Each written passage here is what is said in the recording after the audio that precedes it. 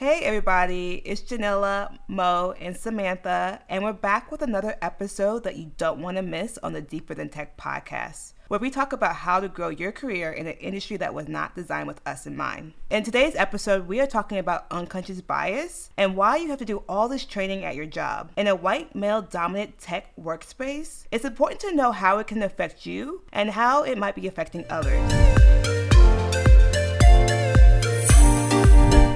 But before we begin, we would love it if you share this podcast with a friend or a coworker. Unconsciously biased people can do good things, but they don't understand the reality of the situation they're in or why they're doing what they're doing. On Google, the definition of unconscious bias are when social stereotypes that certain groups of people that individuals form outside their own conscious awareness. What do y'all think unconscious bias is? Well, I think that it is and I hate to say naturally, but it's almost like you just naturally change your tone or you naturally do certain things to people, to yourself, depending on who you are around. It's just stereotyping, but naturally stereotyping. How I put it.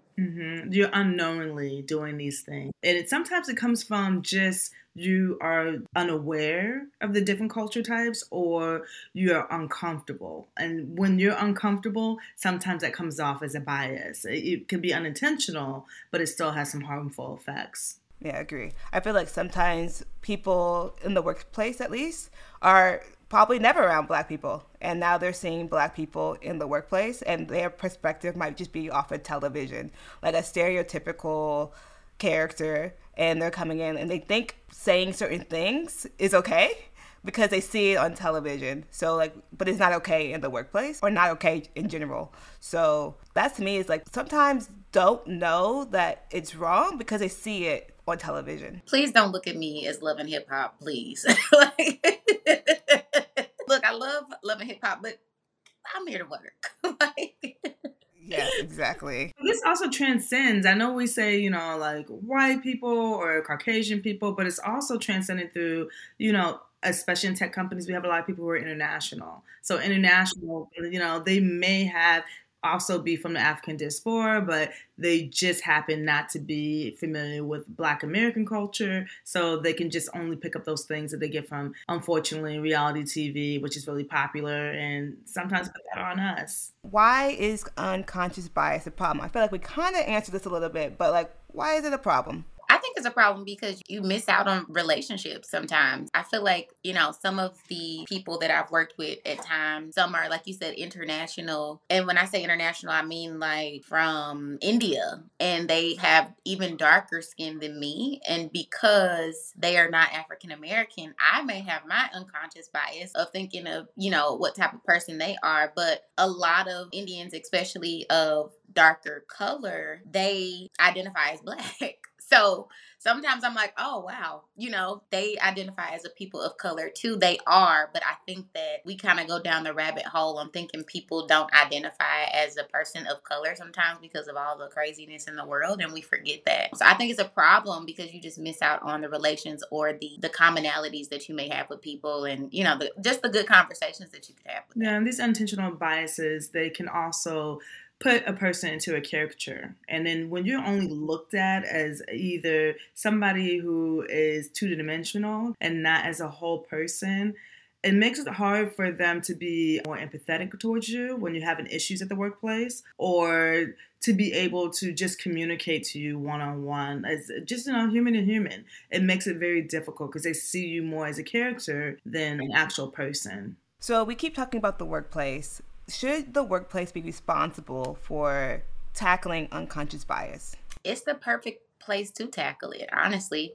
because you are forced to watch any type of training videos. And then you have options to go to, those ethnicity groups, that you can learn more. But I think, in your day-to-day, you out with your friends, you may not feel like going into other cultures. And I'm sure other cultures don't feel like doing it either. I'm not going to put that on them. So the workplace is the perfect place to, give them that education. I agree with her. It's exactly that. If not in the workplace, then where else? Because how often are you going to come across different people from different sections of life or just different cultures? That's rarely going to happen. And when it does happen, it happens in a short chance. But when you're in a workplace, this is where you're predominantly spending most of your time. We're talking more than 8 to 10 hours a day. So if these kind of things are not addressed at the workplace, it's going to make it difficult for not only you as a person trying to get your job done, but as the whole team to accomplish their business mission or whatever the company goals are. You have to tackle this first before everybody can be effective. I have definitely taken many trainings at my job, about too many to be in fact, but I'm surprised I don't actually get 100 on every single training. I'm thinking somebody who's like a minority would be like, oh, I understand the differences between cultures, but it's not. Like, I think just because I'm a person of color, I still have to respect other people of color who have a different background. So otherwise, if I don't do it at work, I definitely am not going to be going outside of work to watch some boring videos. But also the unbiased training. I know we keep harping on, people of color, of course, because that's us. That's what we have to deal with every day. But we also can look at that training to look into other cultures, although I think we are familiar with white culture or, American culture, as they say all the time. It is good to go those kind of training things to understand how Northerners might be different from Southerners or how some people might think the Confederate flag is okay. We're not going to tackle that. But to understand why they might see that as a symbol of pride and not a symbol of hate. Those are certain things that we can understand so we can all come to the middle and try to talk about it together. Do you think tech has a diversity problem? It's a big question, I know, but is there a diversity problem in tech? I'm going to let Mo go first. Is there a diversity problem? I mean, if there wasn't, would we be having this podcast? Fair enough. Just saying. I think there's a diversity problem. I think that most of the time we don't want to address it because it makes a lot of people uncomfortable or people don't know how to properly address it. I think there's plenty of talent that comes from different walks of lives. Humans are just used to similarities, assimilation. They always feel closer to people who might look or talk or speak or just, do things very similar to them. So that naturally cancels out other people that are different. So there's a diversity problem. It's sometimes unintentional, but it's something we're still addressing now. This has been happening since the 90s, since tech got big. I definitely believe there is a problem. We could have more diversity. But I think it was Samuel L. Jackson or one of them, Morgan Freeman, where he said if we stop talking about it, there will not be, right? And I feel like it's kind of a caveat because there are Black people in tech. There's a lot of us. But I feel like if we keep banging down the door and saying that there's not, then it's kind of like it gives an image as if there's not. When are we going to have at least 50% of the conversation of saying that there are, and we're popping and we're booming and there's a lot of us coming in? It becomes a bigger problem, at least from what I've seen. And I know y'all have seen those little pyramids where it's like, oh, we're diverse down here, but as we get to the top, it's not as diverse. And I think that is the spot where it's a major problem. You spoke about the top. Do you think diversity starts at the top and funnels down, or it could be from the bottom and then diversity gets funneled up to the top? I think we've started from the bottom all these years and it hasn't happened yet. So I say from the top, we have to start establishing our own companies. I mean, even the businesses that we run, it's happening. But as far as on a bigger level, the places that we work, these big corporations, how do we do that? Because that's long money, right? That's stuff from 60s and 70s that were started back then. So how can we get that head start? We didn't have a head start. It has to start from the top. Leadership has to start from the top with inclusion and diversity. Because when you don't do it that way and you're bringing in everybody that's supposed to be diverse on the bottom, what you're starting to implement is more of a caste system. And then we start to see, all of our people that are enablers that help us, that don't make decisions, are going to be people of color. And that becomes like a stereotype in people's minds. I mean, I kind of look at it as when we didn't have remote work and we actually had to go to a physical building. My thing was, I had a hard time explaining. One of my coworkers she's a white German female, software engineer also. She didn't understand what I was trying to apply by diversity. Like, it's something because it didn't affect her. She kind of didn't see it. And it wasn't to be hurtful and intentionally hurtful towards me, but she really couldn't see it. So the way that I had her visualize it was as we were walking through the building, we were coming from our office and then we're walking through where you can see all the maintenance people, housekeeping, and then we'll walk through, and then we went to the cafeteria to get lunch and then to go back. But as we did this little walk, I said, just be mindful of who looks like me in this building. Are they all in leadership? Do you see their pictures on the wall? Or are they more doing service type of work? And she started noticing that the janitor was Black, that the secretary at the front was Black, that the whole kitchen crew was Black, but everybody in our office was white, and I was the only one that looked like me there. And then it kind of hit her then. Like, we have diversity, but the diversity is not in the places that make a mission difference. Me too. Okay, another tough question for y'all. What are some strategies and solutions that help support diversity? We're talking leadership and what we can do in our own little pocket. Let's just say what we can do in our pocket, because that's what we have control over today. I think bringing yourself to work is like a small but major key, because if I continue to code switch in spaces or he at things that I'm uncomfortable with, I'm not doing anything at all. So without being, a sore thumb or the cartoon, the character that we were talking about, without going all the way, just politely telling folks, hey, I was uncomfortable with that, or literally speaking how I speak with my friends. That's one small way that anybody can do in any workplace that they don't feel like is diverse. Being your authentic Black self at work.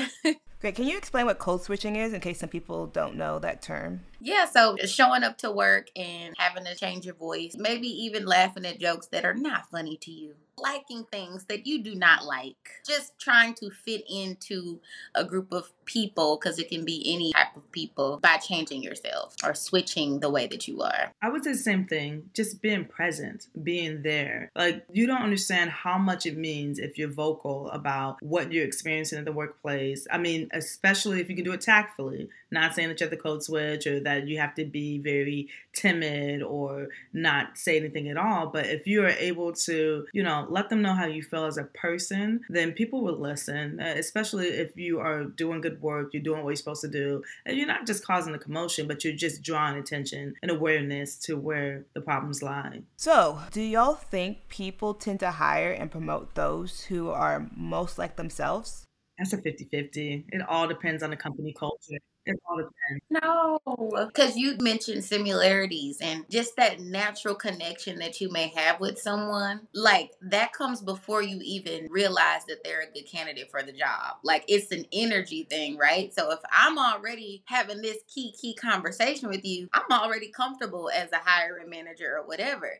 Then here comes your experience, and I may be jaded by the fact that we both like Pokemon, I don't know, and not realize, oh, you may not have as many skills as the next person that does not look like me. So, yes, absolutely. At my job, we have this thing called a culture fit. So I feel like if I know you gave me the side eye with that one, but I feel like if I... Is that the culture fit or is that the bro fit, the tech bro? Well, since I'm interviewing, maybe it's more of a culture fit because I don't have the tech bro personality. But I know if I'm like really vibing with that person, I can just say yes on that checkbox. Yes, they have a good culture fit. So I think we kind of do hire people that we tend to have similarities with, right? Like if I talk to somebody who I'm like not really vibing with, do I check yes on that? They could be a perfectly good person, but are they a culture fit for me? I don't know. Can we define culture fit? Because maybe I'm not understanding what cultural fit means then. Is it cultural fit for the company, or cultural fit means it's more for the team? Like what you feel would be good for you, who you want to work with? I would say more for the company, but these people I usually interview with are going to be people I interact with on a day-to-day basis. So I personally do it based on, can I hang out with them? I know it's really bad to say as an interviewer because you're not supposed to do that, but at the end of the day, can I hang out with this person? Can I see myself not causing any problems with this person. So that's a culture fit to me. I can see that. But, sometimes I think that companies take their aesthetic really far. I don't know if y'all have seen the Abercrombie and Finch documentary on Netflix. If you haven't, you should watch it. But it goes into how the CEO had a look that he was going for and was drilling that down, got into so much trouble. But companies, especially tech companies, because we're so savvy and, this is Facebook or this is Google. Like, I don't know how they are because I don't work there. But I think the aesthetic, some companies feel like they have to live up to the hype. And so they may apply that culture fit maybe in more of a negative way to that too when they're hiring. I don't want to deep dive too much into this because I haven't had, maybe because I'm coming from a military and a government sector where we don't have that option to say, yeah, we like this person or they're going to be a cultural fit as a factor if they're going to be hired or not. That's something that's new to me. So that's why I was like, wait, what does cultural fit mean? So my only question about that is, if you feel comfortable with this person and you vibe with them, can you be applying unintentionally unconscious bias because you might be more comfortable with another software engineer that's female, that's a woman coming in, or you might be more comfortable with somebody who's more diverse culture, or you might not want to hire a guy who looked like he just came straight from MIT because you might assume that they are going to be a little more cocky on the team. I think because our interview system is very much the same for every single person, like we ask them exactly the same questions, we ask them exactly the same follow-up questions. If that person can answer everything correctly, they are fit for the job. I think just having that checkbox saying they're culture fit would probably get somebody who isn't very strong technically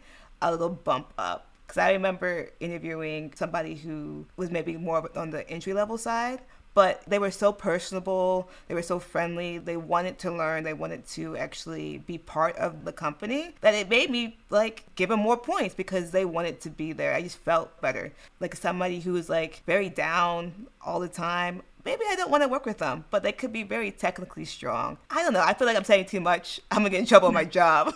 But no, it's okay. It's fine. Editing. This has been an editing floor. Do not think I'm just interested in that. But no. Why should companies put so much energy towards inclusive work culture? You want your team to work. You want them to be able to understand each other. I mean, we're not going to all hold hands and skip down a hall as we're, putting together code and making the next project. But you want people to be able to communicate to each other with respect. And that's what a lot of diversity and inclusion does. It just knocks down those barriers so you don't have anybody doing, what is it called? When it's unintentional racism, but... Unbiased or unconscious unbiased. Say it again? Or unconscious bias. No, but it's, there's another term when you do microaggressions. You want to, so having a lot of diversity and having the company focus on diversity will avoid or possibly eliminate things like microaggressions. Did I say microaggressions? Will help eliminate microaggressions, stereotyping, and things that would make it uncomfortable for somebody who's highly talented and should be on the team.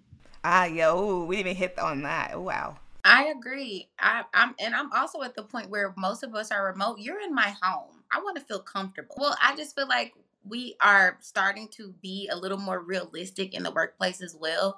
I'm here most of my day. I want to be friends. I mean, we don't have to be besties, but I want to feel like I'm walking into a place where I'm accepted. I don't have to code switch or whatever for 8 hours, especially being remote. I'm sitting in my kitchen. I don't want to feel like I'm in my kitchen talking to a stranger. Let's have some type of real life conversation. I don't want to have to put on that front with anybody, We don't want to go to work uncomfortable. So if we have everybody at the same level, that'd be perfect.